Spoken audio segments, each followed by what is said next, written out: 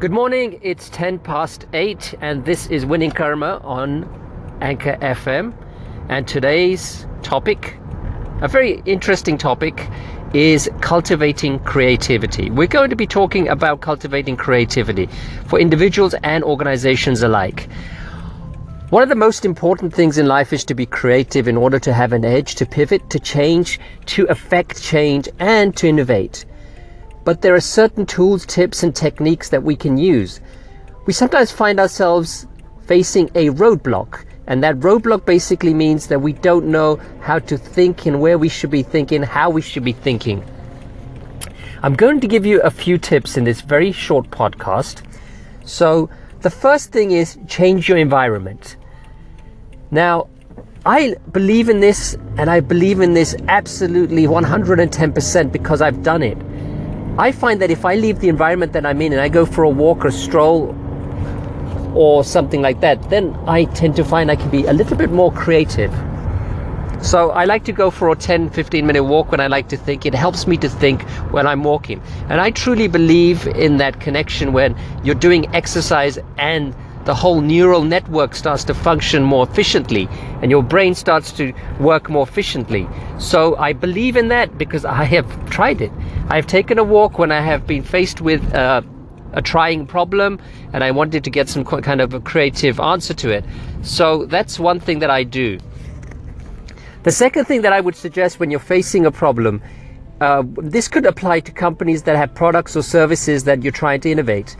And what I would suggest, and what I'm suggesting here, is that you don't just look at the problem. I mean, you don't just look at what I'm trying to say here is we look at we look for a service and look at a service and a product, and we look for how we can improve it. Turn that idea on its head. Look at the situation where we can worsen it. We have a product. How can we make it worse? I know this sounds strange, but it's absolutely integral for us to be able to think at a different level. Remember, as Einstein said, and I paraphrase here, a problem cannot be solved at the level at which it arose. So you have to think in a different way. You have to pivot the thinking that we have. The reason being is if you can challenge the intellect, you will find more creativity flowing. There'll be a greater flow, a greater degree of creativity.